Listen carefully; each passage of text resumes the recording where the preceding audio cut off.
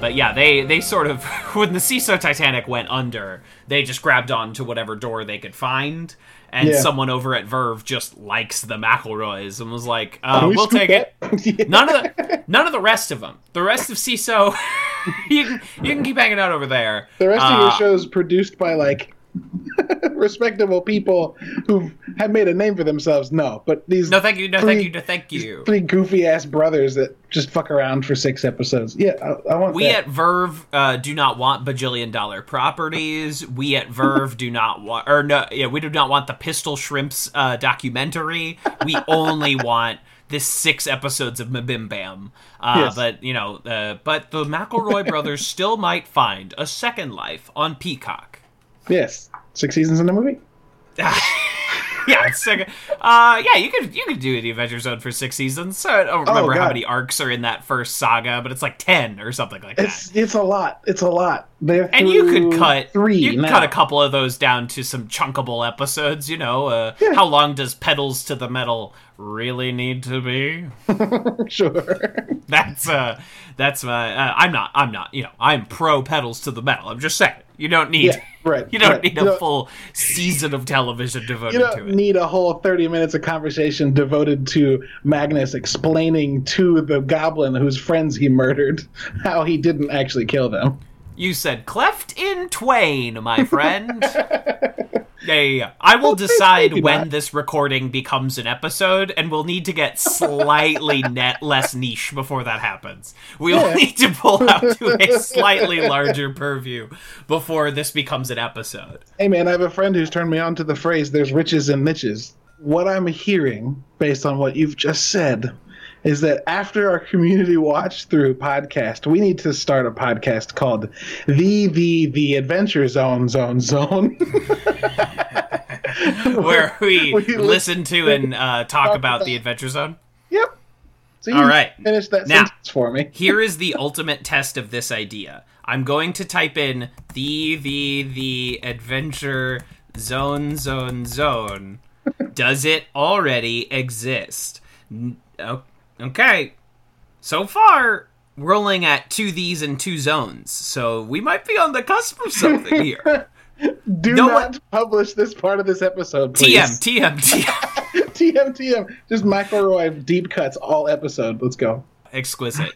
So yeah, that's my plan, is to once we're done talking about this show 2 episodes at a time, I'm just gonna find something else that I can watch and discuss. Yeah. I'm tired of pumping out creative juices. I'm fucking sick of it. I want to mindlessly. When this is over, we're becoming a YouTube React channel, and you're just gonna watch us watch things. Oh my god, is that the evolutionary timetable? Are reaction videos on YouTube just guys who used to sit and talk with their friends too much about the episodes of shows they just watched? Yeah. And then eventually they were like, what if we did this while we watched it, not after?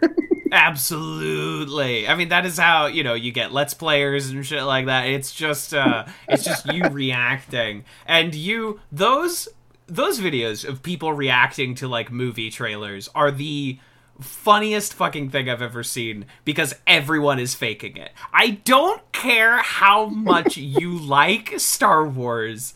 If you are reacting that strongly for 3 straight minutes, you should go to the hospital. If you are in earnest on the edge of tears because you've seen a lightsaber, you should go to the hospital. Something is wrong. Yeah, obviously that man doesn't have enough lightsaber in his life. Yes. Oh, yeah. There's just nowhere in Star Wars media that you can get lightsabers.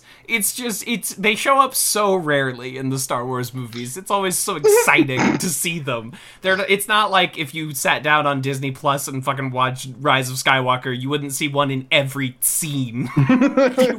Somebody doesn't pop that shit just because they sneezed accidentally. Just deploy it like Edgar Wright, like as the scene's closing, just like zzz. That's it. It's the transition at the end of every scene in the next Star Wars movie. It's a wipe and it goes meow. I like it. Yeah, that's actually genius. I like a fully transitional Star Wars movie where someone does like the Jedi hand wave, but it's a wipe, but it waves to the next scene of the Star Wars, and they're all like that every scene. Every scene, and it can't be a silent. Oh, look, a lightsaber! It's got to be like a. You got to be like, what the, what, why? You have to be borderline alarmed when it's coming. Exactly. It's like this might be a strange point of this might be a strange point of reference, but it's the only thing I could think of is like on Arthur, they would transition between scenes, but it would be like a wipe of like dogs crossing the screen. It would be like it needs to be Arthur levels of scene transitions. It needs to be Saturday morning educational cartoon levels. Absolutely. Editing skill. Yeah, it needs to be at the point where it's one of those shows for very, very little kids where they need to introduce kids to the concept of scene editing. So they have to make, like, the transition from scene to scene very, very obvious for the children. If this is how the story progresses, children. Speaking All of right. children. Oh, you're going night-night? Okay, I love you. Please hold, sorry. Oh, you're just leaving? All right. Can I have a hug or a high five or something? Okay. You want to say hi to Kevin? Mm-hmm. Say hi. Hey, Hi. Hello. what's that? There's a microphone. You're talking to it and it makes noise. I love you. Yay. Good night. I'll see you in the morning. I'm welcome. You going in with me? Well, I'm not going to go night-night with you. I got to work. I gotta say that to you. And the world will stop existing when she goes to sleep and Exactly. will begin existing again. Yeah, she's the single point of light in the center of it all. Absolutely. And that is the feeling that every parent has, I'm sure. Yes. Every minute of every day. I am not one. And I, maybe one day, but at this current moment, glad I'm not. I'm sure it's a lot right now. And I can say with no guilt on my heart or in my brain that I'm glad to be a parent, but right now, I fucking hate it. I wish I wasn't. If I could Freaky Friday with someone to escape this, perhaps I would. I'm not saying I would, but, if Jason Bateman and I can pee in the same fountain and switch bodies, maybe. Maybe. That's the plot of one of those movies. That was that year where Jason Bateman did, like, two of those in the same year. Yes, I do believe that's called The Change-Up. There's The Change-Up, but he's also in one called, like, The Switch with Jennifer Aniston? Am I completely making this up? Oh, you're not. The Change-Up is Jennifer Aniston. The Change-Up? Okay, because I typed in The Switch Jennifer Aniston, and it is those two. Oh, wait, no, The Change-Up is Olivia Wilde. Okay, so The Switch, a 2010 romance drama. Yeah, it looks like a real drama.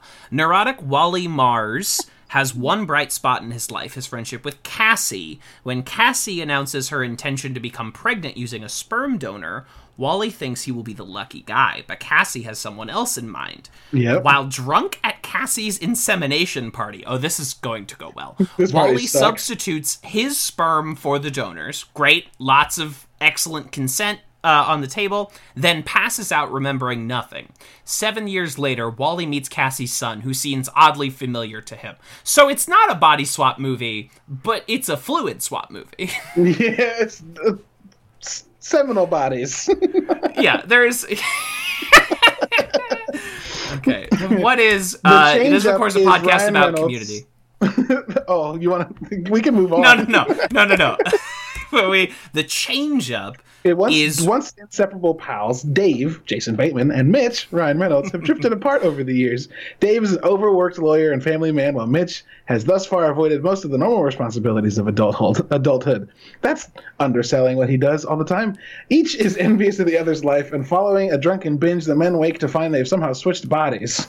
Oh. Well, I regret to inform you, they fountains switch when bodies lightning- by peeing in the same fountain at the same time. And then lightning strikes the fountain, right? Or something? Yes. Yeah. And the It's always electricity lightning. travels up the pea streams and swaps There their is- souls. There is no greater shorthand in movies than that lightning is magic. If lightning strikes, fucking anything can happen. The rules are off if lightning has struck. Holy shit, this is the most I was today years old when I realized this moment. I think I may have had fucking. You can time travel if there's lightning. You can switch time travel bodies if there's lightning. You can animate dead tissue if there is lightning. Yeah. If lightning strikes, the fucking rules are off. We have come so far as a species, but we are still cavemen in exactly one way, and that is that lightning is magic Lightning from go God. boom. That's it. This is, of course, Advanced Community Studies, a podcast almost entirely about community. We But are ostensibly about lightning. but about like the rules of lightning in fiction, one that I hope Community will finally draw from in its 7th season or movie. We'll really get to the root of lightning. Okay. I think I that, am- you could even wish that that lightning strikes twice for the next season. Sorry, Hey, go Dan Harmon, I know you're very busy on your very successful animated show. I would just like to say that in the Community movie, could you make it about lightning? I am, of course, one of your hosts, TV's Kevin Lanigan, and I'm getting Jeff ready for the fight. Seriously? I couldn't think of another word. And I am Caleb, your other host, and we are currently fighting. Damn it. That is really hard. It is hard to think of another word. Yes, a small programming note. Jace is taking a little personal time away from the show. We wish them well. Hopefully they'll be back whenever they feel prepared. But for now, the Greendale 3 is all of us. It's you, the listener, are the you're Greendale 3. You're the ethereal third. Except on episodes where I have a guest interview at the end, like this episode. So in this case, the third is Derek Raining. But next week it might be you, the listener. Yeah. You never knows? know. You never know. You Just never know. consider yourself the ethereal third, and in some iteration of the universe, it will always be true. You're the third if you want to be. Again, there are infinite timelines, or at least there are 6. And Seven. In there are 7. There's 7. And in one of those timelines, let's say the one where Britta does the pizza dance, then maybe that's the one where you're the Greendale 3. Yeah, maybe. Cross your fingers. Wish you luck. And we know that the way things are going now, this is not that timeline. This is not that timeline. I don't know if it's the darkest one. It's the stupidest one. I don't know if those things are mutually exclusive. I guess not. I guess darkness and stupidity are often very closely related. They do call people dim. And the dimmer something gets, the darker it is. Whoa. You just wrinkled my brain. Welcome to Dad Jokes, the podcast. My name is... Dad. Hi, I'm my name is Dad. Dad. Nice to meet you, Hello. Tired. Hello, hungry. I'm Dad. Absolutely. So let's segue into our first episode of the evening, Season 1, Episode 11, The Politics of Human Sexuality, directed by Anthony Russo and written by Hillary Winston. This episode, Greendale throws a big ol' STD fair. Jeff and Pierce get into a pissing contest when it comes to the ladies. Troy and Abed try to decide who's more athletic, and there is, of course, a reverse Porky's. Yes. It's impossible to guard him. It's like staring into the... What does he say? Oh, shit. It's impossible to guard him. His eyes are so mysterious. It's something to that effect. It's been a minute. It's so good, man. I have once again made the mistake of watching the Community episodes for this episode and then watching several others in the intervening time. Yeah, that's always so what it happens. completely throws off my equilibrium. I go to prepare, and then I'm like, this show's really good. Yeah, I'm And then like, 2 how hours later, is I'm the like, grifting great. episode from season 6? How does it hold up? And then I'll just watch that and I'm like, fuck, shit, I'm out of luck. I'm standing in the rain with my trousers down. This is not good. Oh, shit. This I episode- really like this episode. This is what I would call a good episode of the television show Community. It's quite funny. There are some nice character moments. Everything has a nice resolution. You know what? Good episode. It's so good. It's so good. So yeah, the school throws an STD fair. An STD awareness fair. Yes. Catch knowledge. Stop being so aware of us! Annie has taken lead of the planning of said STD fair. Yes. Has written a bunch of fortune cookies that are congratulatory. You will catch AIDS. Flip it over. Yeah, exceptional work. I'm a big fan of the Jeff and Pierce plotline from this episode. This is some good Pierce Hawthorne playing the fool as he usually does, but there is a nice sort of back and forth with him and Jeff. This is maybe the first version of Pierce as Jeff's horrible future reality that we get. Yeah, and it's like they kind of use it's. I don't want to say it's ham-fisted, but they kind of use it quickly. Like they layer it on pretty thick. Yeah, like in the opening moments, he's like, "That's all right. I had a dry spell too." They only last. What does he say? Like 17 years. 7. In my experience, it never lasts more than 7 years. And Jeff's like, "Ugh." And it's a horrible future. This is a note that the show will come back to and come back to and come back to. Yes. As Pierce Hawthorne becomes less and less of a viable source for good character storytelling and more of a horrible cautionary tale of what happens to someone who goes completely off the rails. Yes, 100%. When someone becomes the smallest little man in the whole world. When it's called this whole episode's relationship between Jeff and Pierce is a callback to the first episode, even because at the very end of the first episode, when Jeff is walking past Pierce, he goes, "You know what? You remind me of a younger me." And he goes, "You know what? I deserve that." I deserve that. I've been divorced 7 times. I mean, what am I doing wrong? Well, you keep getting married. Which is some very funny joke, but also a good character joke for Jeff and Pierce. Hey, the pilot of Community, pretty good, everyone. It's pretty solid. Listen to like 5 episodes ago when we talk about that one in depth. Now, this is not one of the episodes of Community where they're fucking swinging for the fences, but if this is the filler episode, if this is just another episode of Community, this is a really healthy place to be in your filler episodes. Yeah. This is just it's got some great funny moments. You get to incorporate supporting cast members like Craig Pelton and Officer Kukowski. It's a wonderful little episode. Yeah, it's very good.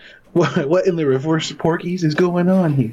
Reverse Porky's. Does fucking anyone remember Porky's anymore? No, but because of this show, everyone who watched it had to Google it, like without a doubt. What is Porky's? What is that? The show? You know, you look up the poster of Porky's, and it's like a girl in the shower, and someone staring through a peephole in the shower, and the shower faucet and the 2 knobs are drawn like a wang.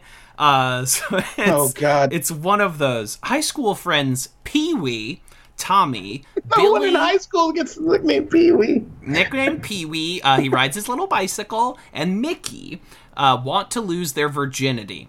But when they're kicked out of a strip club after the owner, Porky, takes their money, they plot revenge. While they try to get back at him, they deal with their other teen troubles, including Pee-wee's worries about his equipment shrinking, their sexually opinionated gym teacher, and a spy hole in the girls' locker room. So I have to imagine Porky's has aged like fucking dinosaur bones. This is a putrid. I have to imagine this movie has aged like milk. You know, it's just completely sour. It can no longer be watched by humans under any reasonable circumstances. I like aged like dinosaur bones because while still preserved in its original form as closely as it can be, it could never survive in this environment. It could never function again the way it was supposed to as the supportive structure for ligaments. There's no more ligaments. It's just fucking dinosaur bones. All the connective tissue is rotted.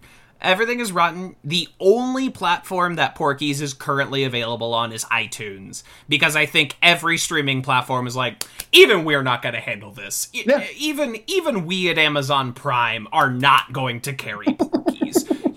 Fucking Vivo and Tubi, we're not picking up Porky's. There's like 3 of them, right? Oh, there's so many, because it was a titty comedy from the 80s, so there are like 4 sequels that came out like direct to cable. Direct to VHS, dude. Like absolutely nothing from Porky's, because there were a lot of raunchy comedies of the 80s, but none of them have survived. They are ancient. You have to purposefully dig them up. You will never accidentally come across Porky's one day. You must intentionally find the Porky's.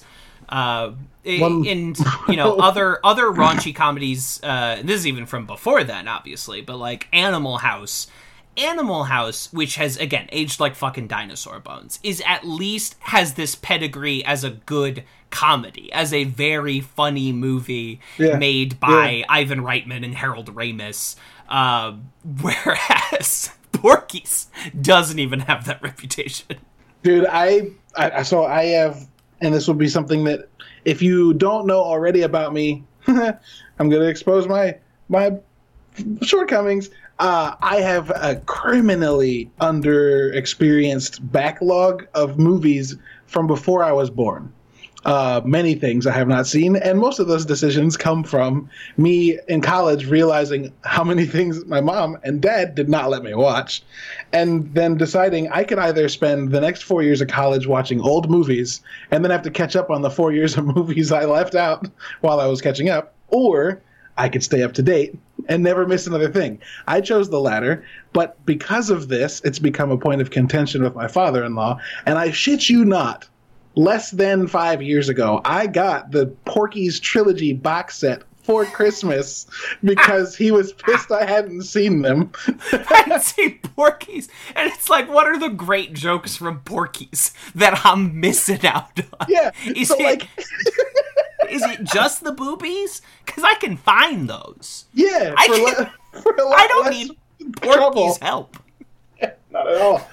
I do not need the assistance of Porky's to find boobies. So despite my insistence that everyone who heard what in the reverse Porky's is going on here had to Google it, I perhaps am the only person in my age group who did not have to, because I had watched the first one. I would like to, and I'm glad to report, I did not watch the second 2, or 3, however many there actually are. Yeah, I've never seen Porky's, and at this point, seems like too late. But I knew culturally enough about Porky's that there was a scene where someone looked at nudity through a little peephole, and I was like, okay, got it. That is enough Porky's. I did not know it was a strip joint manager revenge comedy. Yeah, what a weird thing. And also, why is it that every teenage kid in the 80s was really trying to sneak into places they shouldn't be to see things that... Remember when that was funny and not a crime? I mean, it was always a crime, but remember when movies tried to tell us that wasn't a crime? Remember when movies aided and abetted definite repeat offenders? Or not repeat, but copycat offenders? Back in the glory days of 1981, when movies were pro-sexual assault. Now, I am on commonsensemedia.org, where they really break down the content you can find in different movies. Wait, is that a real website? Hold on. Absolutely, I am. I was looking for Focus on the Family, which is the Christian one, but Focus on the Family did not even bother with Porky's. They're like, you already know the answer to this. But commonsensemedia.org did take a look at Porky's, and they have 6 criteria by which they judge a movie and its lewdness. So positive messages, not present. Cannot even be rated on the Common Sense Media page. There are no positive messages. Violence, 3 out of 5 bombs. So this is a 3 out of 5 bomb violent movie. Sex, 5 kisses. Lot of sexual content in this movie. Language, 5 out of 5 expletives. That's crazy. Consumerism, not present. No elements of consumerism in Porky's. Wait, it's about a strip club. They said there's no elements of consumerism? Listen, you gotta take this up with commonsensemedia.org. I'm sure they have a comment section. I'm sure it's excessively sane. I'm sure it's a very nice place to be. And drinking, drugs, and smoking, 3 out of 5 wine glasses. So you know what? If that's your umbrage, Porky's might be for you. I'm currently just panning for gold through the core tenets of Common Sense Media. There are 5 pillars. Yeah, I'm trying to find their real, their their Pax Romanum that I can share with you. What are the 10 fucking commandments of commonsensemedia.org? Because they recommend, here are their recommends. They're like, if you want to watch Porky's, but it's, Oh my god, they have you want to watch Porky's, but okay for kids. Yeah, exactly. So they have National Lampoon's Animal House. They have Revenge of the Nerds. Racy college comedy Has Heart, okay for older teens. And their third recommendation is Booksmart. Not what? They're like, if you want to watch Porky's and you can't get Porky's, why don't you watch this lovely comedy about 2 friends saying goodbye to each other after high school? Oh fuck, man! Like, I'm glad that I will take a free advertisement for Booksmart. Yeah, any pro Booksmart review is good enough for me. But there is inevitably, Kevin, there are parents who have read this thing on Porky's, wanting to show it to their kids and not realizing how bad it is, and then seen the recommendation for Booksmart and gone to Hulu and just hit play on a movie that stopped 30 minutes later. Oh my goodness. You know what? Booksmart has 2 out of 5 positive role models and representations. Only 1 bomb for violence. Yeah, there's no but only, unlike Porky's, they have 3 out of 5 positive messages. So I think Booksmart gets the hearty A-OK from Advanced Community Studies, a podcast about community. Oh, man, I may have found a Twitter account, honestly. I may have found a new Twitter account to start. Just focus on the family and Common Sense Media reviews of movies. I love it. Sorry, back to the thing this podcast is truly to pay due diligence to politics of human sexuality. We are in the process of transitioning Troy out of his original form into the form we will come to recognize. Where if you start Community in season 2, you would not even know that Troy Barnes used to be an athlete. It is no longer a part of his character. But we are here in the towards the middle of season 1, transitioning him out of that mode. Yeah. We see him try and several tests of physical prowess with Abed, who handily beats him in every single one. Abed's such a Mary Sue. Yeah, dude, fucking cancel Abed. Yeah, dude, Abed's not a real character. Remake Community. Let's start the petition to remake Change.org in Community. Change.org. Let's fucking go. What are those fucking remake Last Jedi guys up to now? Have they done it? No, but they were pretty confident that Disney was paying attention to them. They were pretty confident they could get Mark Hamill to sign on. You know what sucks the worst is J.J. Abrams kind of validated them. Which fucking... I cannot with Star Wars. I cannot. We won't. Putting Star Wars in the laundry basket where Star Wars belongs until it realizes what it's done. And what? Do you punish things with putting them in the laundry basket? That's right. Okay. You're going to sit in the dark in the laundry basket with Kevin's my old socks. I've only ever had cats, okay? I've only ever had cats. They wrote a book about me. It was called Child Called It. All right. It's... All right, so transitioning to the second episode of our discussion, Season 1, Episode 12, Comparative Religion, directed by Adam Davidson, written by Liz Kakowski. Holy shit, this episode is good. It's very good. It's very good. Oh, I want to point out real quick holy- before we completely move. I know you're excited. I'm sorry. Okay. No. It's okay. It's okay.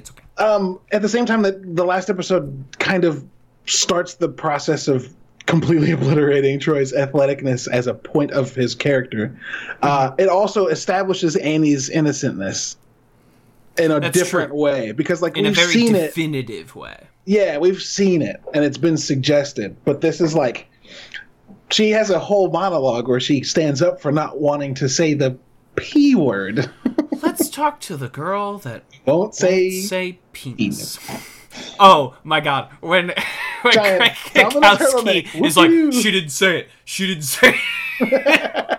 It's so Hey. funny. Hey, she didn't say it. She didn't say it. She looks at him like, shut up.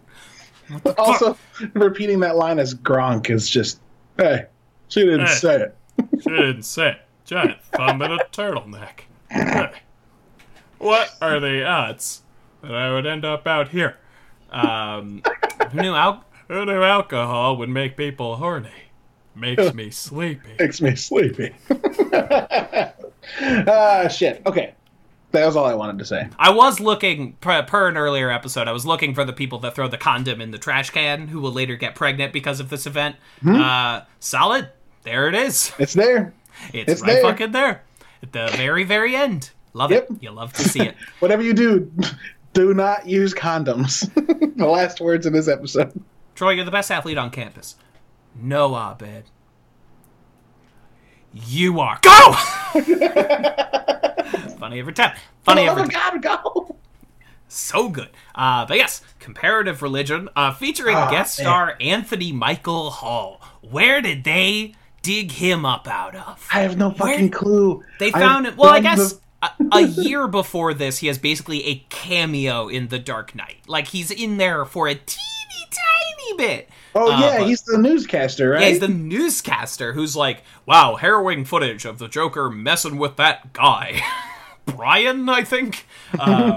Excellent work. And yeah, so Anthony Michael Hall, who, like, had his time in the Porky's days, but kind of largely vanished, and I don't think was ever really known as, like, a stalwart comedic actor, comes in as Mike and absolutely destroys. He is so fucking funny. Shove my fist up your balls. That doesn't even What make is- allergic sense. Where did he go? Because he was in and it's completely gone now from my memory. He was in a Stephen King procedural show called The Dresden Files? Or the Dead Zone? No.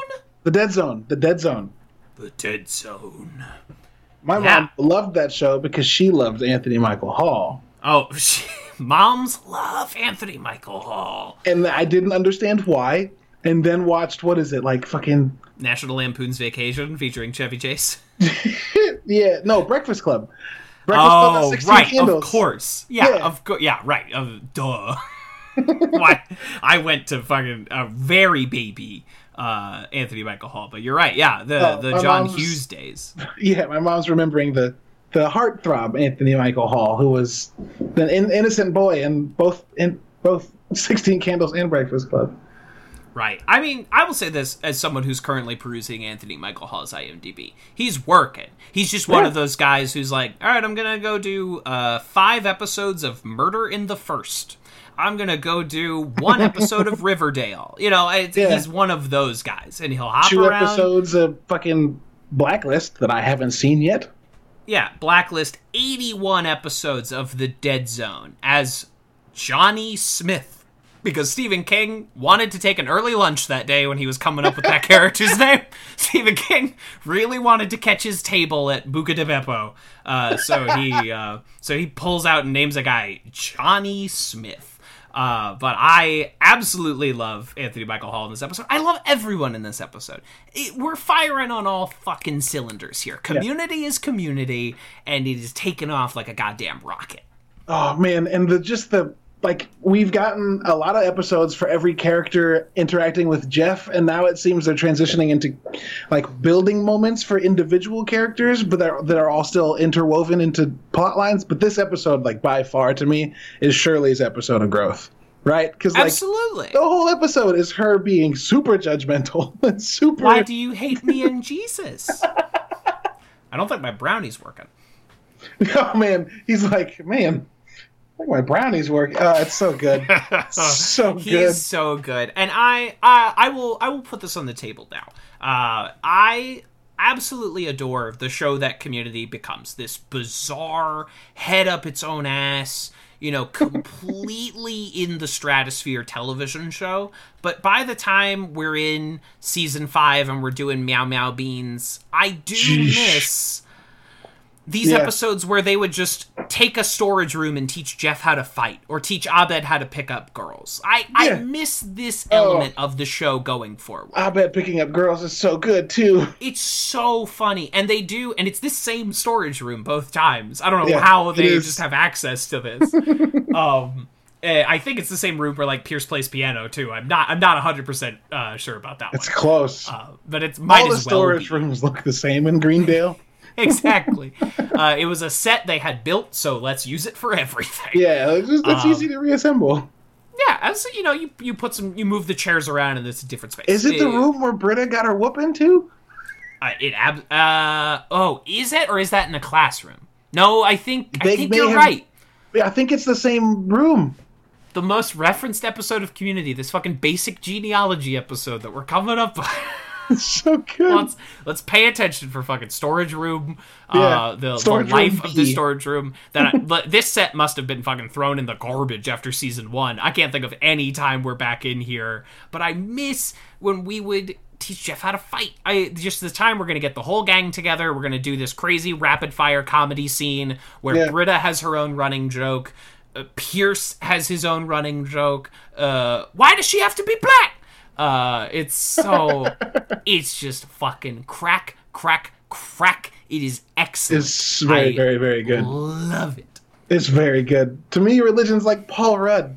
I see the appeal, and I would never take it away from anyone, but I would also never stand in line for it. Jeff says he's an atheist, and everyone boos him and throws Boo. So funny. All these Jehovah's Witness jokes. Tell it to the birthday cake you never got is the stone coldest fucking thing ever. It's so dark, dude. It's so dark. What else do you believe in? Blood transfusions? So funny. It's not this episode, but that Jehovah's Witness thing is used very well and very sparingly in this first season. It keeps coming back. I think Donald Glover has Jehovah's Witnesses in his family. I think this is a real element of him that they pull into this character. Yeah.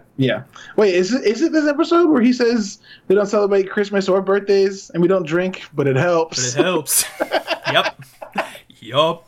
Oh, it's so good. Goodness. All the rapid fire stuff. This is the second time where a cast member of Community is having their holiday party in the study room because we're not leaving campus this season. Oh, look, Britta brought what she believes in. Nothing. Oh my god, this episode is so fucking back and forth.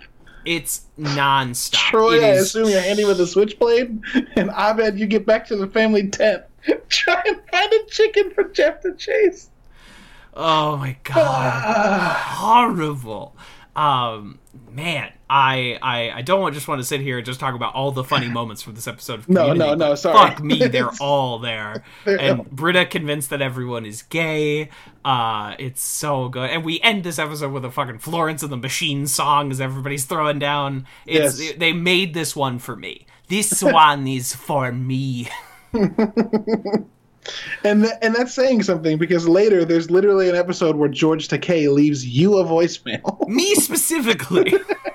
And I was like, this is fucked up.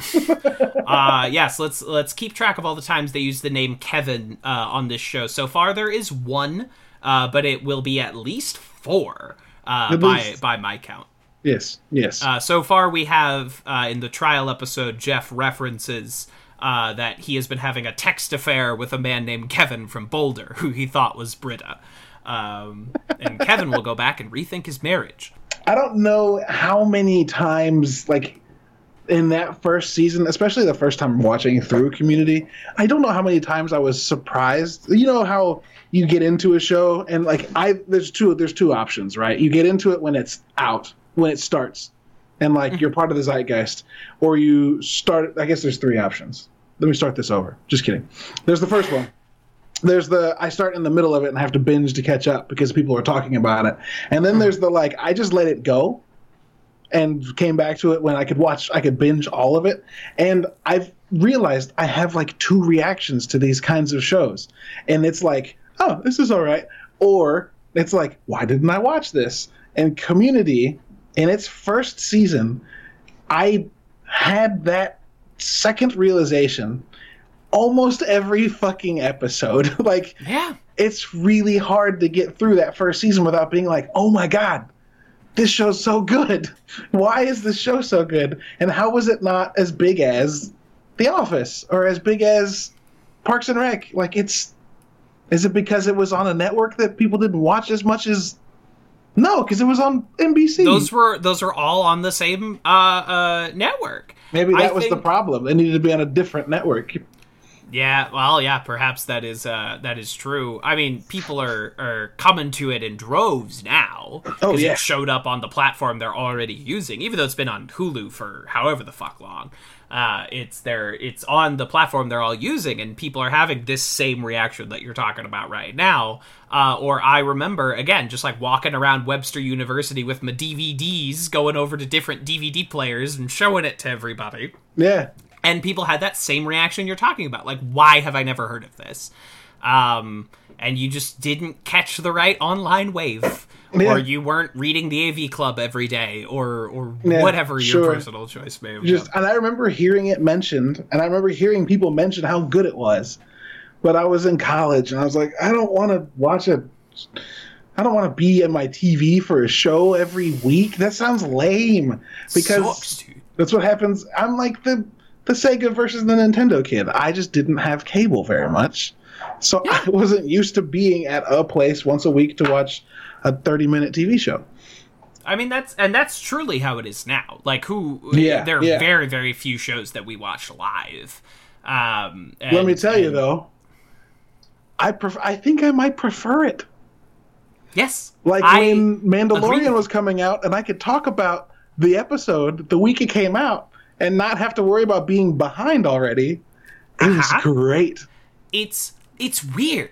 It's like when you don't release 13 hours of something all at once that people watch at different paces and we have to be trepidatious of each other's timelines, when we can, like The Mandalorian or recently with A Game of Thrones, where an episode ends and it can be its own entity that we can discuss and we can anticipate the next one. Yeah. That is how What these better shows way? Yeah, sorry, grow. go ahead. No, I mean, that I was just going on my standard rant about this kind of thing, is that some things should be released episodically, and it should come out as an episode so you can anticipate the next one. Remember how exciting it was when, like, everyone caught up on the first 4.5 seasons of Breaking Bad, and everyone watched, like, the last 8 together, basically? Yeah. Wasn't that great? What better way to extend the lifespan of something in the zeitgeist than to draw out your 22 episode season over 22 weeks rather than just nothing comes out with 22 episodes at Anymore. once. It's basically extinct. Yeah, it's 8 to 12, like, largely. Sometimes there's more. Oftentimes it's 8 to 12. 13 used to be like everything, and I'm glad Netflix has decided, like, no, okay, The Witcher is 8, and we're gonna make 8 really good episodes of The Witcher instead of 13 episodes and 5 of them are filler. I appreciate that we sure.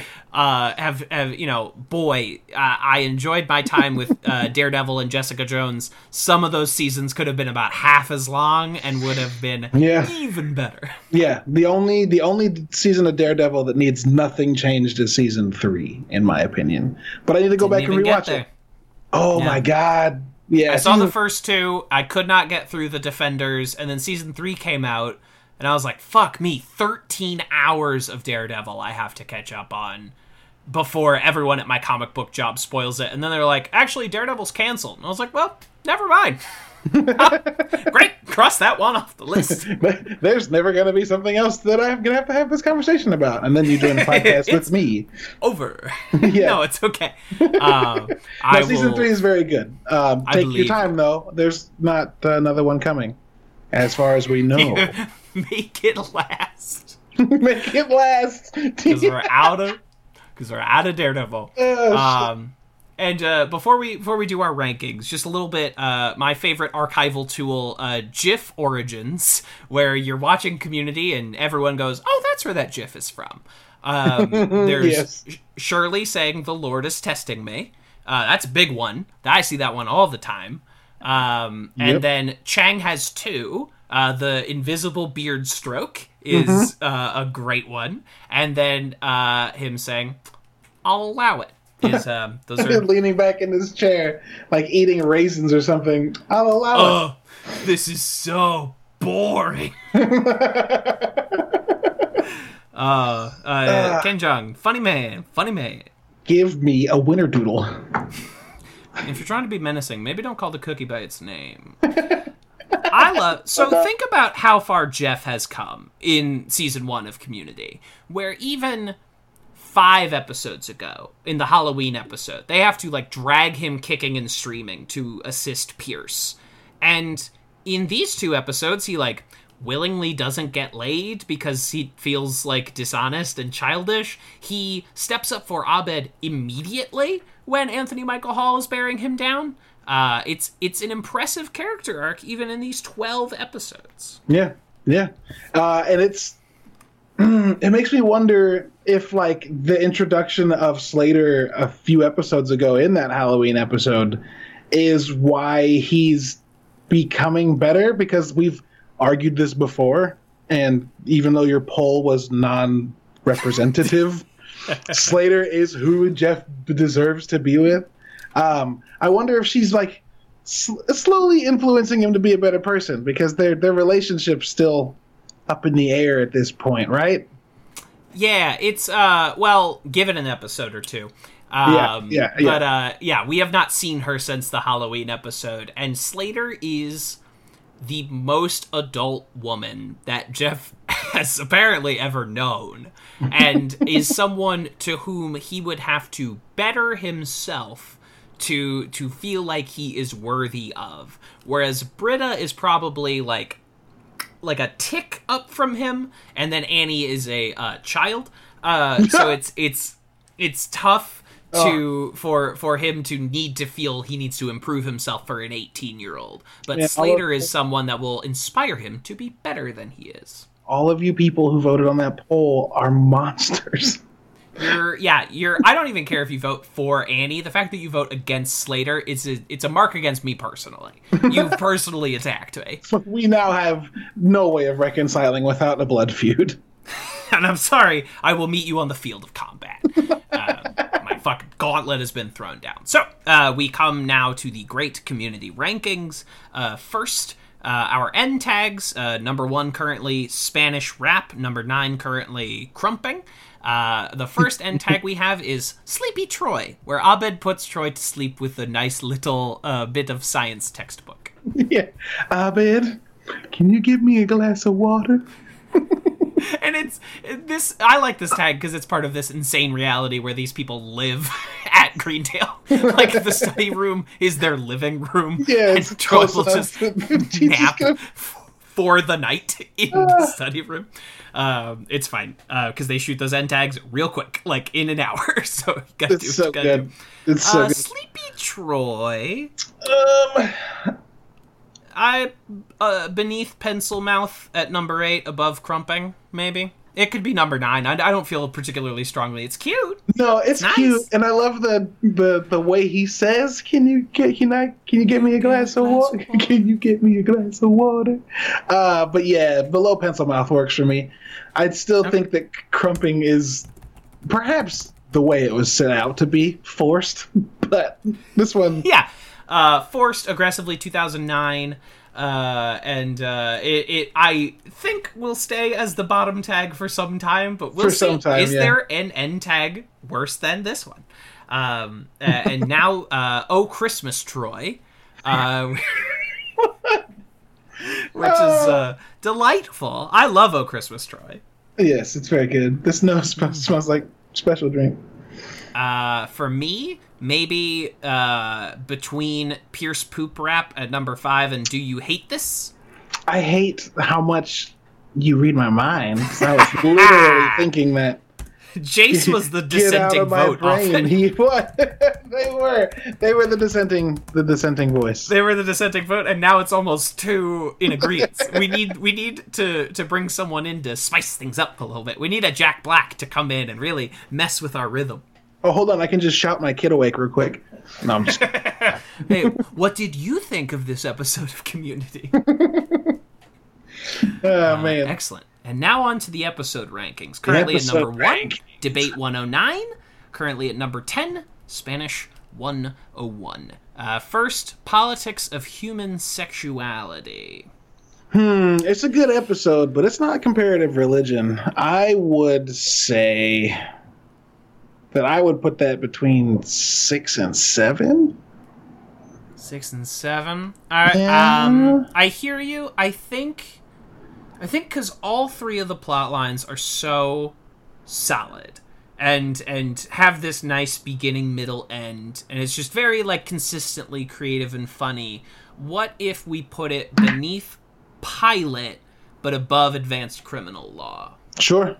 Excellent. That works for me. All right, S1E11. I'm partial. You'll find as time progresses, I'm partial towards Duncan. So Advanced Criminal Law gets like a little bit of a boost because He's there. he's in it. Yeah. And he shows up sort of increasingly sparsely, so you really gotta like latch onto your Duncan when it arrives. I'm also Duncan partial, but I cannot deny the STD fare. I love it. Yeah, it's true. I'm also mostly confident that Duncan is just John Oliver, because Last Week Tonight is also arguably Duncan. So like, it might just be the same. He might just be playing himself in everything he's in. Well, whereas fine. I think my headcanon is that Last Week Tonight is Professor Ian Duncan's big break. Yeah, he finally figured out something that he could do while drunk and get paid for it. He is in character as John Oliver. That is my headcanon. Sure, I like it. That works. All right, absolutely. And now we get on to comparative religion, which, if I have my say, is a new number 1. Yep.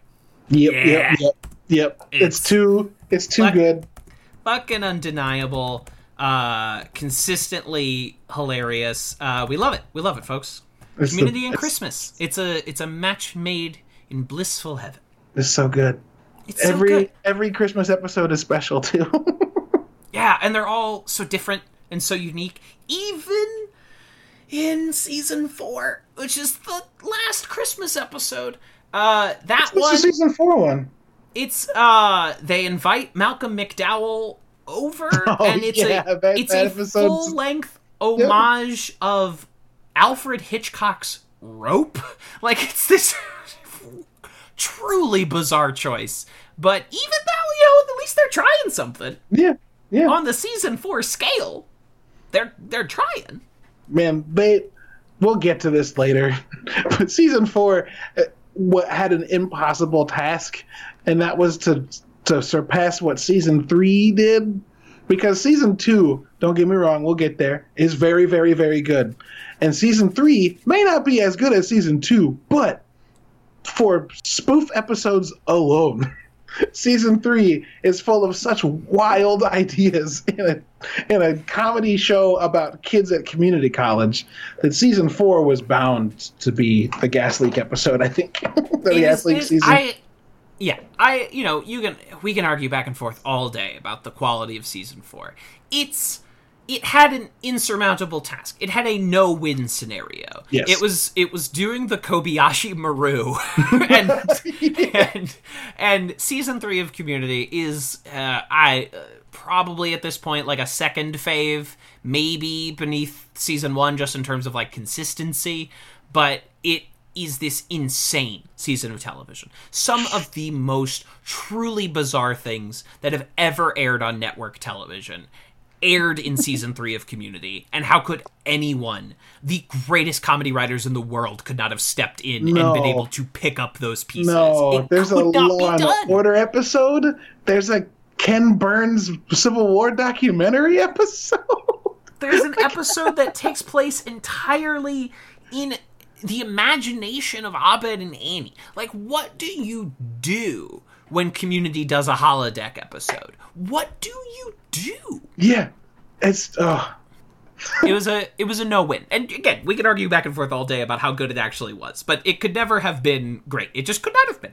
No, nope, could not have been. Excellent. And a little preview for next week. The 2 episodes we're covering are I like them, but they're no one's favorite episodes of Community. So we're gonna do something. We're gonna do something a little special. We're still gonna talk about the episodes, but Caleb and I, and the special guest that I will have interviewed in the back half of the episode, we're going to come in with our pitches for the Community movie. What would we do with the Community movie? For me, I just have my whole act 1, and then I don't have anything else like ironed out. I'm just like, here is what I would do. And then they would do something else with there. But that's just to spice up an episode that might be lacking for some real meaty details. Although we did spend 10 minutes talking about Porky's, so maybe we won't even need it. We might not need it. But I will tell you, I do want to talk about this, so we'll make sure we work it in.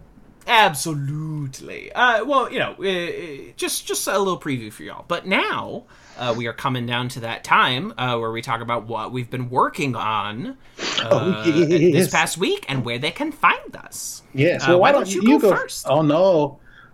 I go before you every other time, so I'm going to make you go first this time. Oh, okay, that's fine.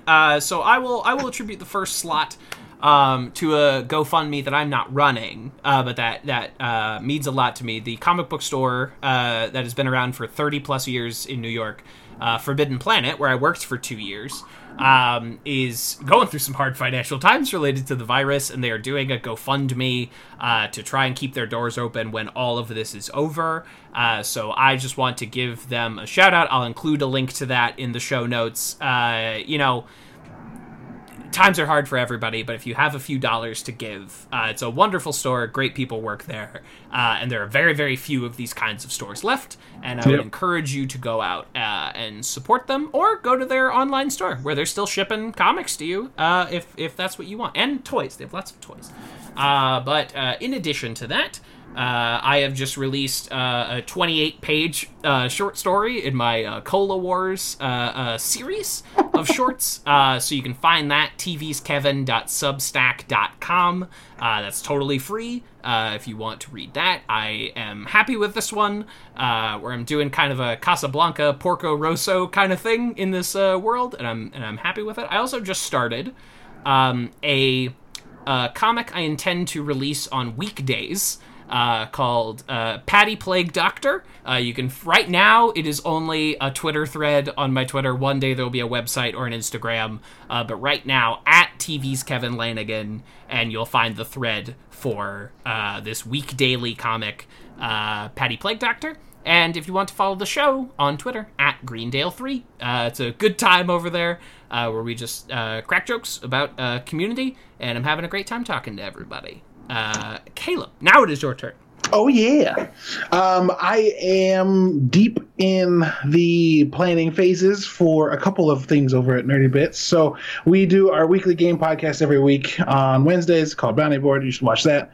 And you can follow, or you can watch that live as we record it at Nerdy Bits TV on Twitch.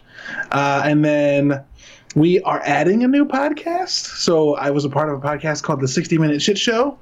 And we have decided to transition that show into the Nerdy Bits show. And so now Nerdy Bits will have a podcast in its lineup that talks pop culture, not just video games. And I do believe our first episode is going to be about the deep impact. That's probably not the right word because it sounds like a collision. The far-reaching impact of Dan Harmon. That's going to be our first episode because one of us is hugely into Rick and Morty and all of us like it. And everybody likes Community and everyone likes Marvel movies. And those things don't have much have more in common than you would imagine. Absolutely. I recorded 3 hours of season 2 of Family Quest, which is the Nerdy Bits Dungeons and Dragons. What is it? Not live play, real play campaign podcast. Actual play, yeah. Actual play podcast. We added a new member and recorded for 3 hours on Sunday night, and it was very good. The whole party was transported into a world of cyberpunkness because I am a slut for cyberpunk. It's fun. Yeah, you are what you are, man. I cannot. I won't make excuses for it. It's just who I am. It's just you are as God made you. This is true. This is true. Outside of that, I'm eagerly awaiting my 270-page guidebook for Stardew Valley I ordered. Just waiting for coronavirus to let it get here. That game is great. Goodness. I wrote about it last week. This the Greendale 3 Twitter account did retweet it, and I'm very appreciative of that. But yeah, if you like video games and pop culture, I know we cover a lot of that here, but I also do some of that stuff through Nerdy Bits. So nerdy_bits on Twitter. And you can follow me at Lubwub, LUBWUB. Lubwub. Lubwub. So we will be back next week with a Jack Black episode and a dance episode. And stay tuned for my conversation with Derek Rating. But until then, pop. What was he going to say? Pop what? Pop what magnitude? Give me some more time in a dream. Give me the hope to run out of steam. Somebody say it could be here. We could be both up tied up dead in a year. I can't count the reasons I should stay. One by one, they all just fade away. I finally got around to watching Pixar's Onward last night. Oh, it was finally wow. time to crack that bad boy open. Yeah. And So- it was a movie, and it did indeed have a beginning, middle, and end. Right. There was this frustrating aspect to it, where like once every 20 minutes it would do something like really interesting and really cool, and it just made you angry that the rest of the movie was not as interesting and cool as what they were pulling off. Yeah. I don't know. Is that an Onward hot take? I don't know. I don't know how the general audience reacted to it. I personally really enjoyed it. I only first watched it a few weeks ago. Yeah. Went in with zero expectations and was just emotionally torn down by this movie. Yeah, that was the ending was brutal, and I'm sitting on the Yeah. couch and I'm like starting to cry, and I'm like, did this movie earn what's happening to me? Right. It is a very now? I did appreciate it, but I could also it's like kind of a fantasy epic, but it is a very like short epic. Like when you It's really a very like, just, short epic. if you look at like the events that happen, it's like not a whole lot. It's just the like inciting incident of them like trying to conjure the dad, and then they go to the what's her name, the like restaurant owner, the not a chimera, The Manticore, yeah. Manticore, that's it, some sort of mythological creature, and then it's the fairies that they fight, and then I feel like then we kind of just get into the climax from there, where it's like they're getting chased by cops, and then Right, it goes and to you're the at dragon. the end of the movie, and Right. the girls' road trip is having all of these like big character moments where they feel so like triumphant, and I'm like, I feel like we skipped the part of the movie where these characters are on an arc. We just sort Yeah, of jumped it's- to the end of the arc. Yeah, it's tough when those two get just obviously like the short end of the stick, because they were amazing characters, like, or at least the beginnings of great characters, I think. Like They were almost very interesting characters. right, yeah, I would agree with that. Yeah, but maybe I'm just I'm easy to make cry, so I was very sold on it. For sure. They definitely got me. I feel like all of the stereotypes in that movie are like 30 years old. Yeah. Where like we're trying to relate to kids nowadays, and like, do kids nowadays have older brothers with like big painted vans that like play D&D and listen to metal? Is that the older brother kids have nowadays? Yeah, it's like it's still like trying to be like nostalgic for the 80s, when I feel like we're pretty firmly at least in like 90s nostalgia at this point. But maybe they're assuming like this is your older brother who's really into Stranger Things. Maybe that's what they were going for. So they're not even from the 80s. It's your brother who wishes he was desperately in the 80s. Yeah, who has Thor Ragnarok on Blu-ray and plays it over and over again. Like, yeah, this mysterious older brother. Let's not push onto the trail tracks people that own Thor Ragnarok on Blu-ray and watch it. I would never judge those people for let's not just push those people into the sea. No, I mean, cool, I would be, yeah, if I didn't have Disney Plus, I would be one of those people, because it's the best Marvel movie. It's dang near up there, ain't it? Yes. Ain't it? And we are and people were like, it's not like the other ones. It's not like a regular Thor movie. And I'm like, yes, exactly. Good. Yes, you understand. Those were bad. Yeah. So you understand why it is so good. Right.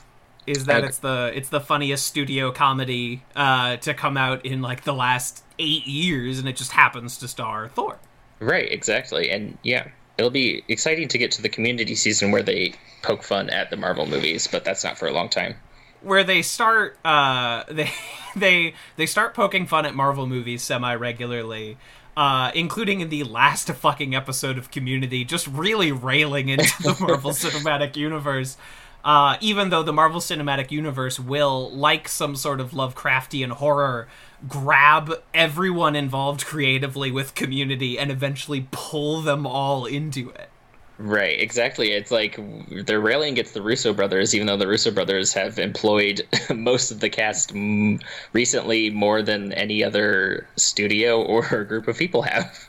Employed most of the cast, directed essentially the first 3 seasons of Community. Yeah. With some rare exceptions in there. Joe even comes back in season 5 like a couple of times to get himself back on there.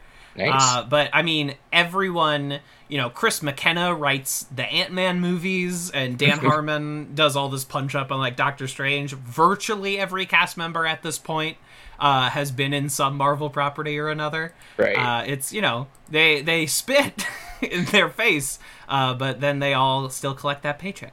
Yeah, wow. It's very much that like comic where it's like the guy coming out of the well, like, oh, you want to improve society, yet you partake in it. It's very that. Interesting. Yes. Right. I'm being the well guy right now, and nobody wants to be the well guy. That's not a good look that anybody wants to take with them. Exactly. Exactly.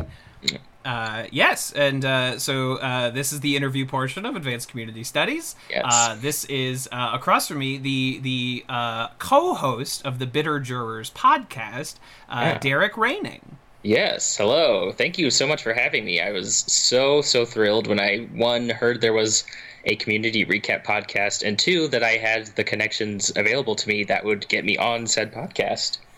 You have the strong arm. I mean, last week we had Sam on the show. Yeah. And this week it is you, and this is you are finally in the middle of my master plan as a hostile takeover of the Bitter Jurors listenership.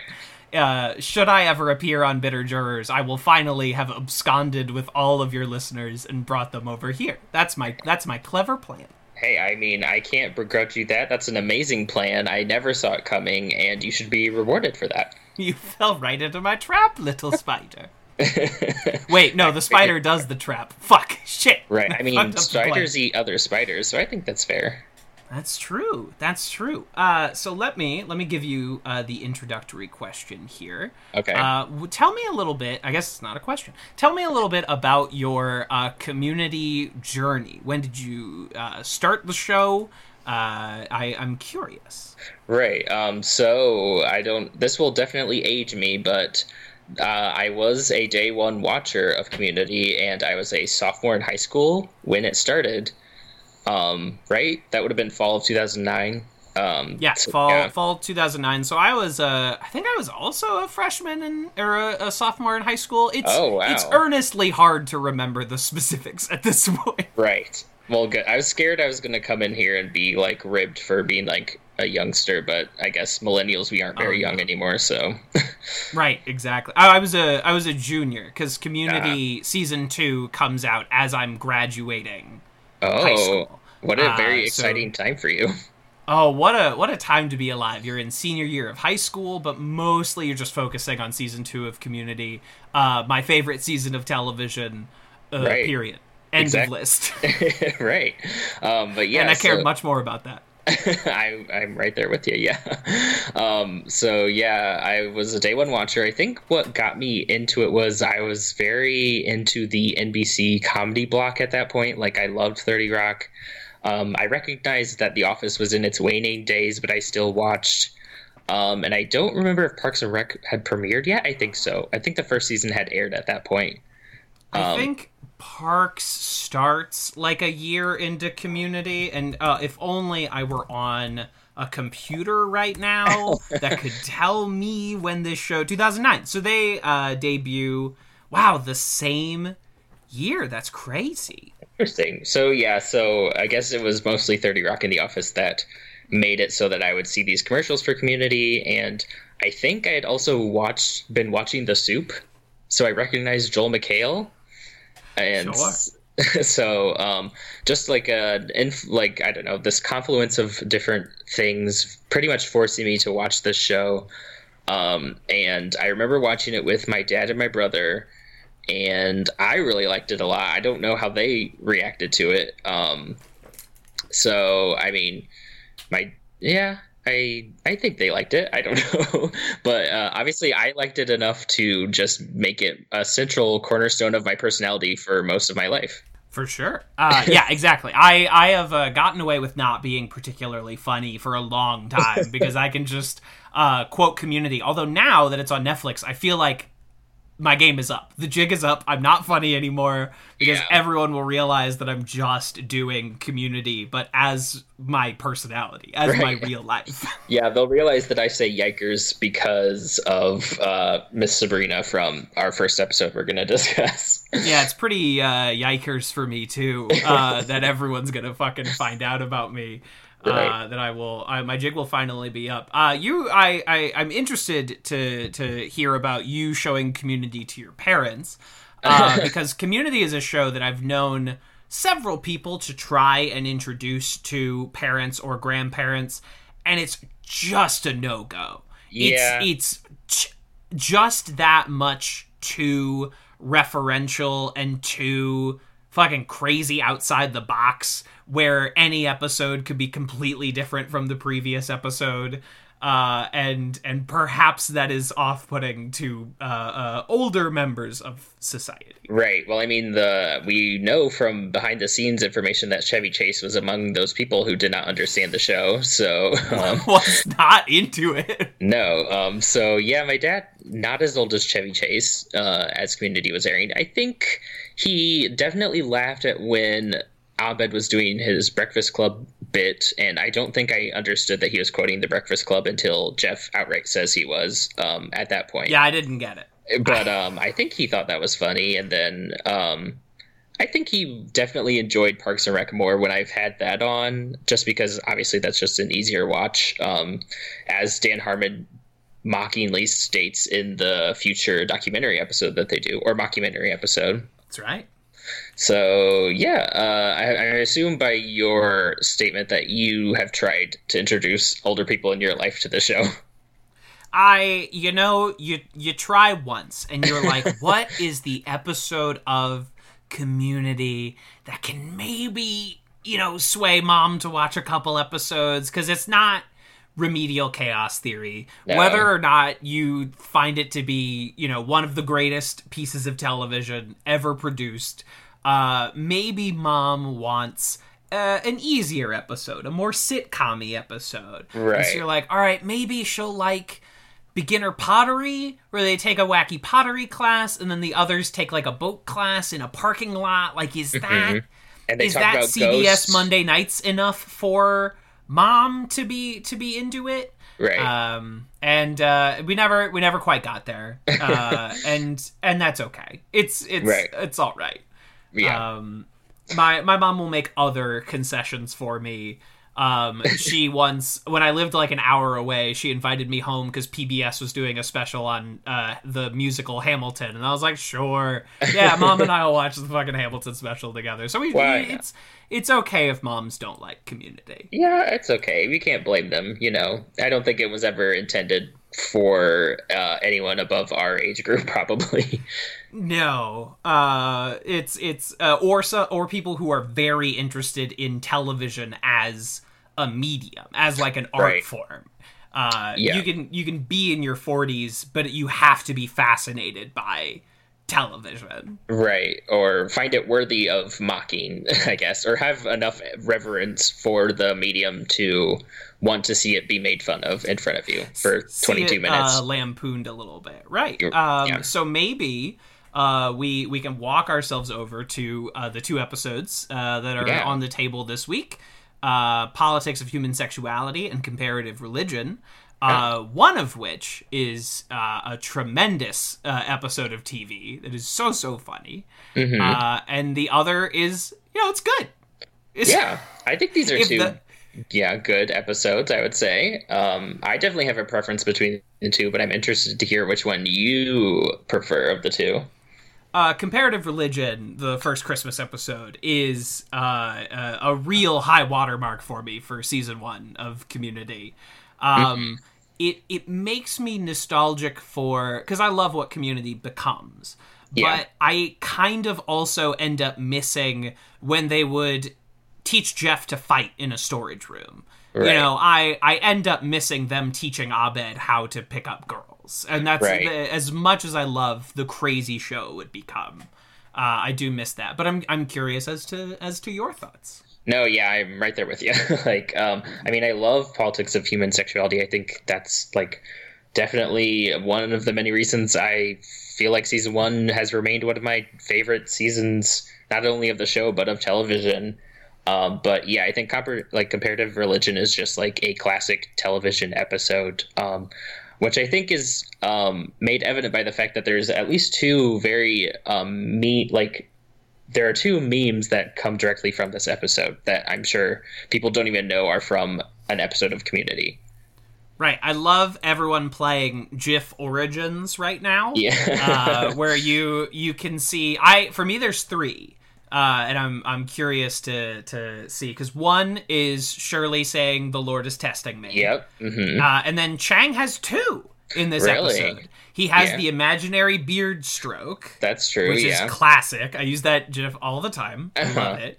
And the other is him saying, "I'll allow it." Maybe that one's just me. Maybe that's not internet wildfire. Yeah, that's maybe an A tier meme, maybe B tier. Okay. Yeah, but not but Lord S tier. Does Test Me Lord is testing me. yeah, that's everywhere. I'm trying to think what else. I've literally seen multiple people on my Twitter timeline say they watched the episode where Troy walks in on the fire, obviously remedial chaos theory, but that's what they refer to it as the episode where this GIF is from, and it's that A scene. mammoth GIF. Yes.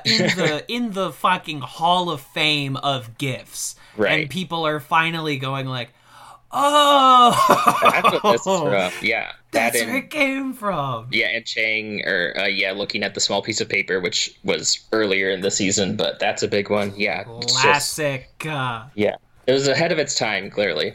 Yeah, it was because Community, you're right on the forefront of GIF technology. Yes. You're at the nascency of GIFs, whereas other show, my second favorite show is Lost, and Lost is almost entirely pre-GIF.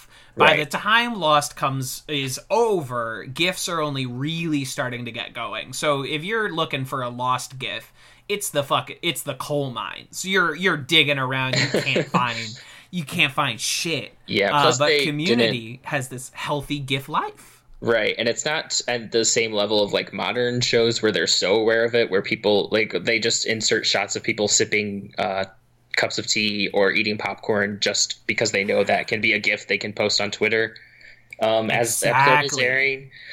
So yeah, it's not quite that like level of self-awareness. It's just more of a testament to the physical comedy chops of this cast. The gifification of television is Yes. I think it's an essay worth diving into. And scripted TV and sitcoms especially, I think there are certainly moments like that, or dramas will incorporate a scene where someone will like dramatically walk through a door and say, "I'm leaving," or something like Right. that. And so you can perfectly GIF that. But reality TV is GIF central. It might as in the sphere of GIFs. Reality TV is the sun, and everything else is planets rotating around the sun. Absolutely. I think Big Brother US especially is just like a titan of GIFs on the internet. Especially, I don't know if I'm sure we're all familiar with the GIF of a woman spitting out her cup of tea, but I don't know how many people know it's from Big Brother 15. Right. We all know that lady yelling at the cat sitting in the fancy dinner chair. Right. But do we know its history? Do we know? In the Internet Museum, what will the informational placard beneath Anti-Oop say? What will it say? Right. Yeah, it's a shame that Jasmine Masters isn't more of a household name than her catchphrase is. It should be the reverse because she deserves it. Absolutely. I mean, we will circle back around to talking about Community, but I'm very fascinated by all of this, Yes. where like internet takes away authorship in a certain way, where suddenly you can be a tremendously famous GIF of comedian Ken Jeong staring at a tiny piece of paper, but there's no origin trail. There's no credits on the GIF that you then follow if you want to see the source. It's this completely free-range death of the author society that we live in. It's true, yeah, and it's not like everyone's on Tumblr anymore where you can like click the source and go back and see what the original maker tagged it as. Because I was definitely one of those people who was GIFing Tumblr or GIFing Community on Tumblr as it aired. Doing the Lord's work. Yes. I am old enough and not internet savvy enough. I have no idea how one makes a GIF. I could not be asked to create one. I have no idea. Well, graphic design is not only my passion, but it is also my profession. So I think it's fair that I know how to make those at least. I think that is truly like a valuable skill set. Like that is what once knowing how to type was it is now knowing how to make a GIF. Exactly. Yep. Where like you could get out of the war if you knew how to type. They would keep you in Army HQ if you knew how to type. You could not be in Vietnam if you could work a fucking typewriter. Right. Maybe that'll be the case for me. Maybe they won't draft me if I can make GIFs for them or something. He's too valuable a service member here at home. The war at home, where he's furiously creating GIFs. Yes, but Community. So the show as a whole, what are your Mount Rushmore of episodes? What are the ones that absolutely, you keep coming back to, that you hold up as like the pillars of Community? Interesting. Can I get like a number? How many? Like, I think you need to like cut me off at a number. Sure, because I could also do like 25. Right. But let's say 4. Let's do a Mount Rushmore. Or Mount Rushmore. Okay. So first, absolutely, George Washington is Dungeons and Dragons. The first from season 2. That's the one that I always show people when I want them to watch Community. Not even necessarily get them to keep watching Community, although I found that it works a lot of the time, but it's also just a great standalone episode of television that they can just enjoy without feeling the need to keep watching if they don't want to. But fortunately, most of them end up watching it more anyway. So I think that's an excellent choice. You're right. There's not a lot of, you have like the Pierce bad guy arc, but you don't need backstory. He's an old man who's a jerk. Like, that checks out. It's almost completely self-contained, and it just has good jokes on its own. I think that's an excellent choice. Right. And it's like, you don't even need to know Dungeons and Dragons to understand the like comedy of it. Like, yeah, it's just a great episode of television. Next, I would say probably also from season 2, because it's also my favorite season of the show, would be the Halloween episode. Oh, zombies? ABBA zombies? Yes, absolutely. It's just, amazing. I don't know. Something about the scene where someone is throwing a cat in the basement is just like, I think the funniest. Is someone throwing it? I think the funniest thing ever put to film ever is that scene. Absolutely. And even though it's very much a time capsule because the Dean dressed as Lady Gaga, just like everyone else seemed to be on a sitcom in that time period. 2010, absolutely. Right. Even that, it's just, I don't know, it's just timeless, great, hilarious, amazing, beautiful, love it. Now I'm trying to think, I guess I should jump ahead because the other one, this might be a hot take or like not something most people would say, but Meow Meow Beans from season 5. Meow Meow Beans, I love it. It's just, I don't know what it is. I think it's just like the escalation of that episode is hilarious. Just they instantly form a completely bizarre, very unique, like sci-fi setting from this stupid app. It's, I don't know, just amazing. Immediate. Yes. By the time you get to season 5, the show doesn't even bother showing you a sense of escalation. No. The Dean announces the floor is lava, and we have instantly become a Waterworld type civilization. Exactly. Meow Meow Beans is on campus for a day, and you've become like a Logan's Run style society. Right. I still think Black Mirror owes them residuals for stealing it for that nosedive episode that they did. Absolutely. And Community was on that hot shit. It was, absolutely. And then I guess, what would my number 4 be? This is going to be dicey. I almost want to say one of the, probably, I guess I have to go with the first PayPal episode. Like, that is just I think if we're talking pillars, that's got to be a load-bearing one, because that was just an incredible thing to watch as a young television watcher. Like, oh, TV can do this? TV can do that, but no one... I watch a good amount of TV, and that episode in fucking 2010 was the most mind-blowing thing I had ever seen, like a sitcom attempt. And I can't even tell you what's second in the intervening 10 years. It's right. So... no one has even come close again, certainly in live-action TV.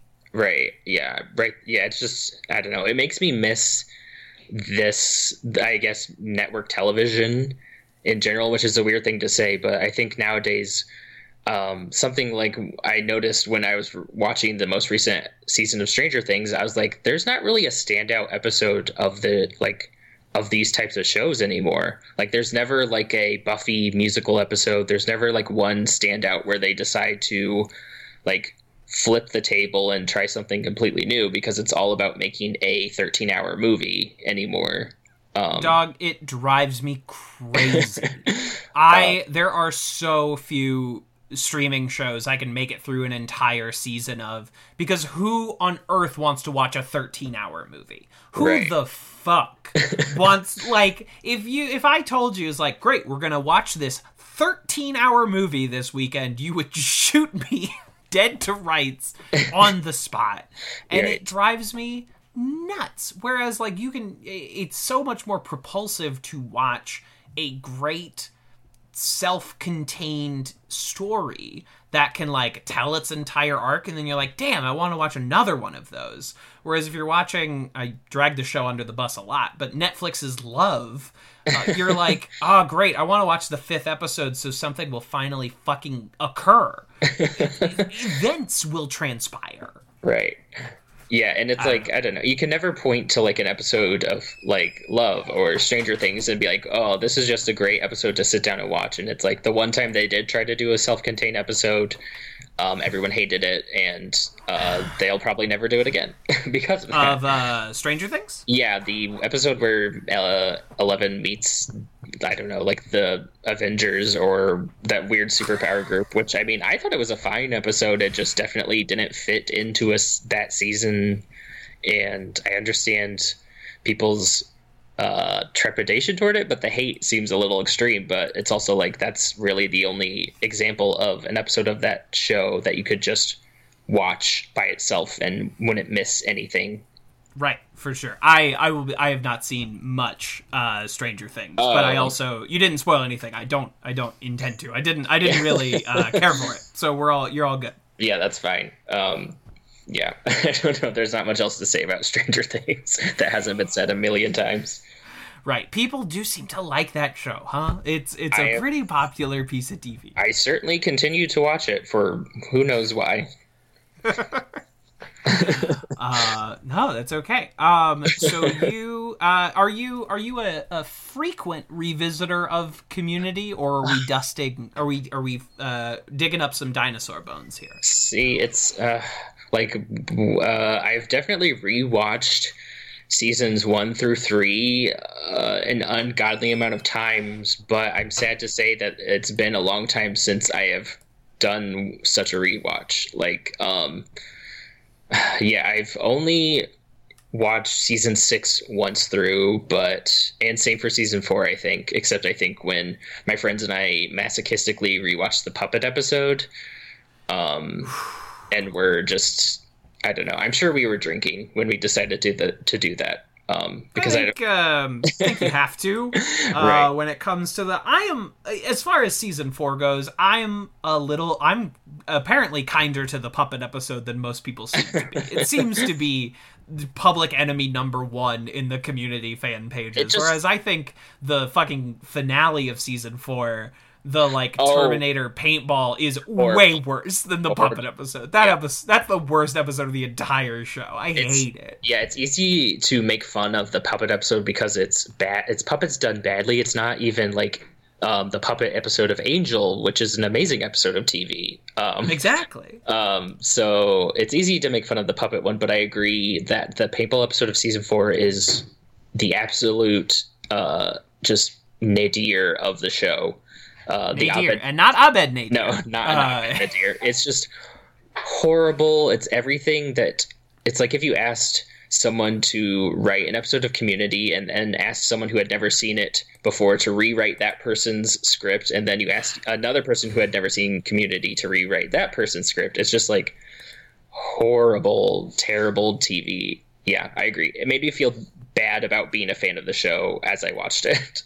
Yeah, that's a rough one. And you have like poor Sarah Bareilles. Yeah. Getting dragged into that puppet episode. Yeah, and that's also the one where oh god, I'm gonna call him George Costanza, but Jason Alexander. Yeah, Jason Alexander. Yeah. Jason Alexander. Yeah, he's on there too. There is an episode of Community with Jason Alexander and Sarah Bareilles, and it is arguably the worst one. It is way down on the list, which is season 4's greatest crime. Yeah, it's tough to watch, and it's like you can't blame Chevy for dipping out after that. Regardless of any other behind the scenes buffoonery, you cannot be mad at Chevy for leaving after that. Chevy's out right away. Don Glover, he only sticks around for a few more episodes after that too. Yeah. I think 4 kind of put everyone through the paces a little bit. For sure, which is a shame because then season 5 is honestly, this might be a very hot take, but I rank 5 above 3.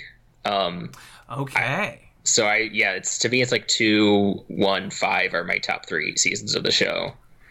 I love it. I'm a big season 6 fan. It feels kind of like a different show. Yeah, but I've always you said have Paget and you have Keith David and you. I quite like that season. Yeah, Paget Brewster is, I think, easily the one of my favorite characters from the show in general. She's just so good in that season, and I think season 6, I was never not enjoying it, but it's like I feel like there was a very distinctive point in the season where suddenly I was super on board for it. I think it was the RV episode.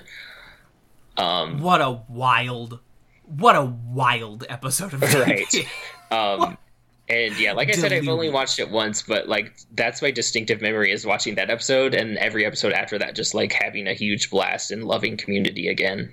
Yeah, it takes a little bit, and you were probably at the time fighting against Yahoo Screen actively. Yes. Horrible. which was, I mean, one of the biggest causes for that show's downfall and the platform's downfall was that fucking Yahoo Screen did not work. It did not function the way you wanted it to. Really tough stuff, yeah, and it's Community ahead of its time. If only it had been revived on a Netflix or a Hulu who actually know how to make videos work on the internet. But I guess to have a beyond player Yahoo. that plays videos good. Right. So yeah, I guess those are all my rankings and top 4 episodes. Although we haven't talked about who our favorite characters are, but I don't know if that's... We have not. I say go for it. You're already there. Well, I mean... I say let yourself be heard. Hello, yes, I'm the CEO of Loving Britta Perry. Yes! She is easily, far and away, my absolute favorite character of the show. She is an icon, she's a legend, and she is the moment. I will say, though, that we were talking about missing certain aspects of Season 1. To me, I missed Season 1 Britta, especially in comparative religion, like just her like little subplot of just commenting on the events just felt very classic Britta to me before, I would say, Season 3, when she starts to like lose IQ points, which is upsetting to watch, but I mean, I still love Britta even when she stops being Season 1 and 2 Britta. They take her on a very interesting trajectory throughout all of these seasons. Her levels of competency vary pretty wildly from episode to episode. Yeah, and it's like the seeds are kind of there in the first episode where she like just has no idea what Jeff is saying when he speaks Spanish to her, and it like works immediately on her. So it's like you could argue, well, she always kind of had those aspects to her character, but yeah, I kind of miss this like goofier, more sardonic, like she's like smarter, but she also is like, I don't know, almost like Liz Lemon like to me, where it's like she's a smart person, but she has moments of ignorance, I guess is a good word for it, or blind spots in her intelligence. Perhaps a bit of a short-sightedness yes. as a character that keeps her from achieving more and holding her back. All right, so Team Britta, excellent. Yes. Excellent Pick. No biases from me. Any of your other your big standouts? Yeah, I would say as someone who like always gravitates towards female characters, like to me Shirley and Annie are also just great characters to me. Like I feel like this is a rough episode, or Comparative Religion is a rough episode for Shirley if you don't like Shirley. And it's a great episode for Shirley if you love Shirley. And fortunately, I'm in the latter camp, so everything Yvette does in this episode just cracks me up. Why do you hate me and Jesus? Like, she's so hilarious in this episode, and I feel bad. I understand why people would have a tough time with it if they know people like that in real life who like don't maybe say it in a nicer way, or maybe it's not couched in funny comedy writing, so it feels more hurtful to hear on your TV for 22 minutes. But I don't know. To me, it's like, I mean, I grew up in rural Illinois. I know those kind of people, but I don't know. I just love Shirley, and you can tell it's coming from, I don't know. You can like see why she is saying those things, and you can still have sympathy for her as a person. But I can't begrudge people for having an adverse reaction to it for personal reasons. It's understandable, but I am with you in being largely pro Shirley. Right. Yeah. And then Annie, I love Alison Brie. Just what a find, I think, for the show. I've never watched Glow, but she's great. Yeah, I would assume so, because she's just so. I feel like her and Jillian are like. I think they've said they weren't like super like comedic actors at that point. Yeah, Gillian had basically just done like indie dramas about heroin addiction, Right. And Alison Brie was just like the 50th most important character on Mad Men. Right, exactly. And so they get drafted over here and prove to be incredible comedic actors, but Right. you wouldn't have guessed. Yeah, exactly. And of course you have that a veteran. But yeah, I think Annie is just a great character. I feel like she's definitely one of the most consistent characters of the show. I feel like, unlike Britta, where I feel like they were obviously doing a lot of tinkering with her to get her to, I guess, be more likable. Generally, Annie, I feel like, is just like a fully formed character from the jump, which is interesting given she's the last study group member we see on screen, if I remember correctly, in the pilot. Because I think everyone else gets like an intro shot for when the dean is giving his speech, but she's the only one we don't see, and we only see her first at like the study group table. But yeah, I think she's just a good character to watch kind of grow naturally over the seasons. But yeah, so I love those three. I feel like the only character I don't love probably is Pierce. But that's just because I don't know. It's like no, that's pretty common sentiment. But I mean, I think. Yeah, and it's like it's hard to divorce Pierce from Chevy Chase, knowing Chevy like did not like being on the show, from what we can tell. So it's hard to like watch him just be on the show, and you think to yourself like, what was his problem? They were giving him some great stuff to do. I mean, I think he just was mad he wasn't Jeff. I think his problem was that he is Chevy Chase, and he has always been a very unhappy man who is very difficult to work with, and that did not get better on a long enough timeline. And given everything that we know now, it's understandable why increasingly through season 3 they start putting Pierce on his own alone more and more and more. Right. And he didn't like feeling like the buffoon. He wanted to feel cool, like he was still playing Fletch. But my man, that was 20 years ago, 30 years ago, when they were making this show.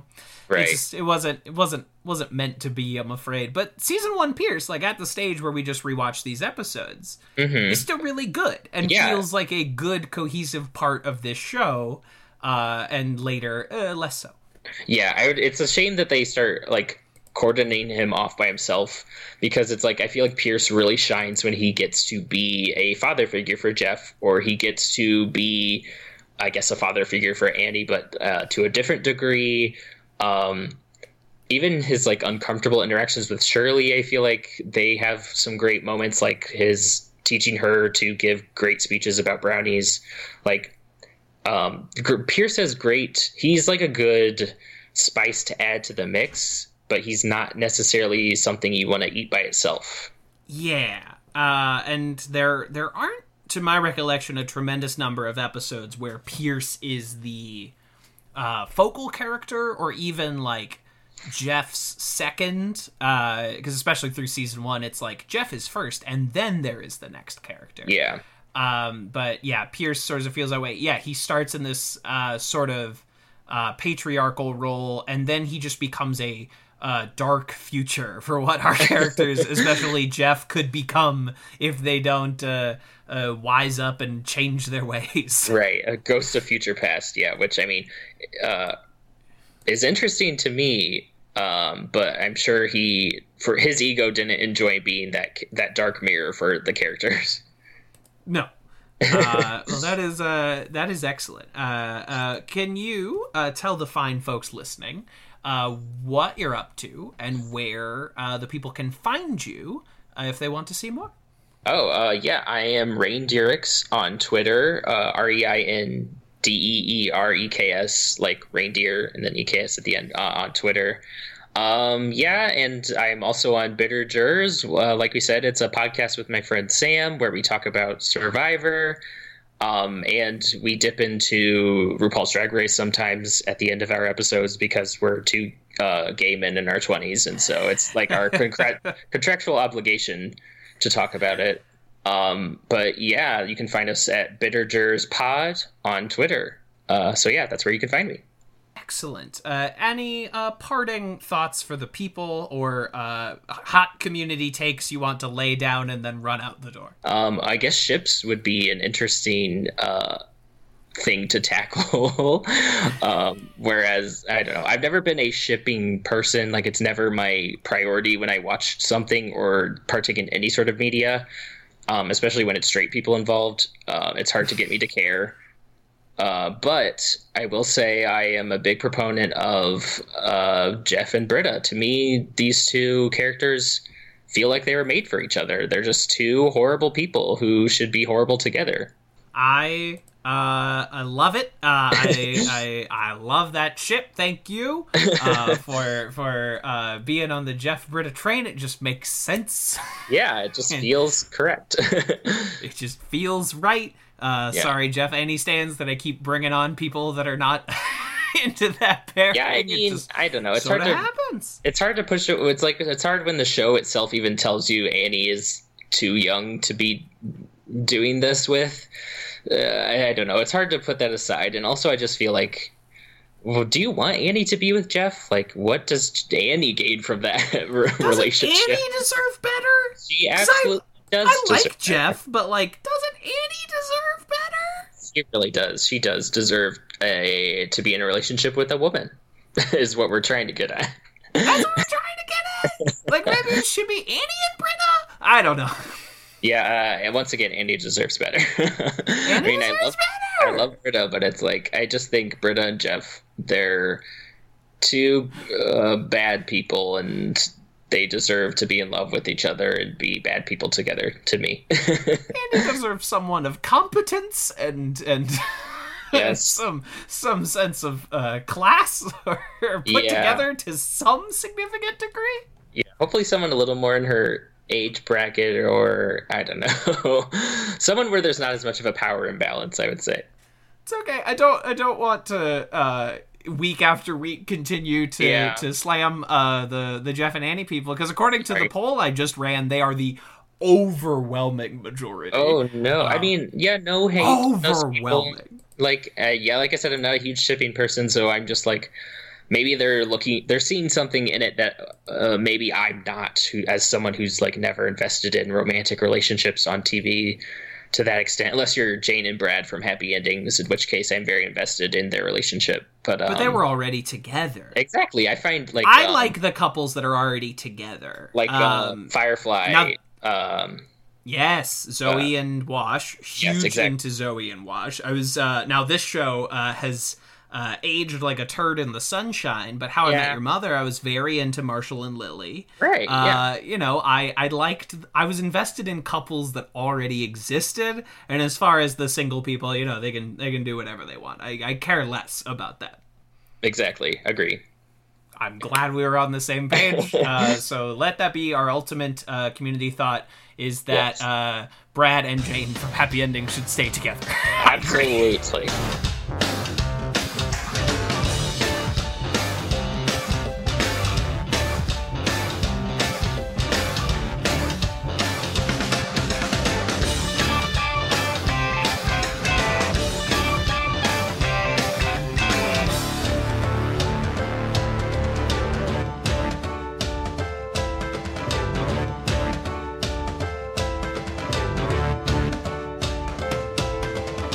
This has been a Talkback Podcast. That was quite a show.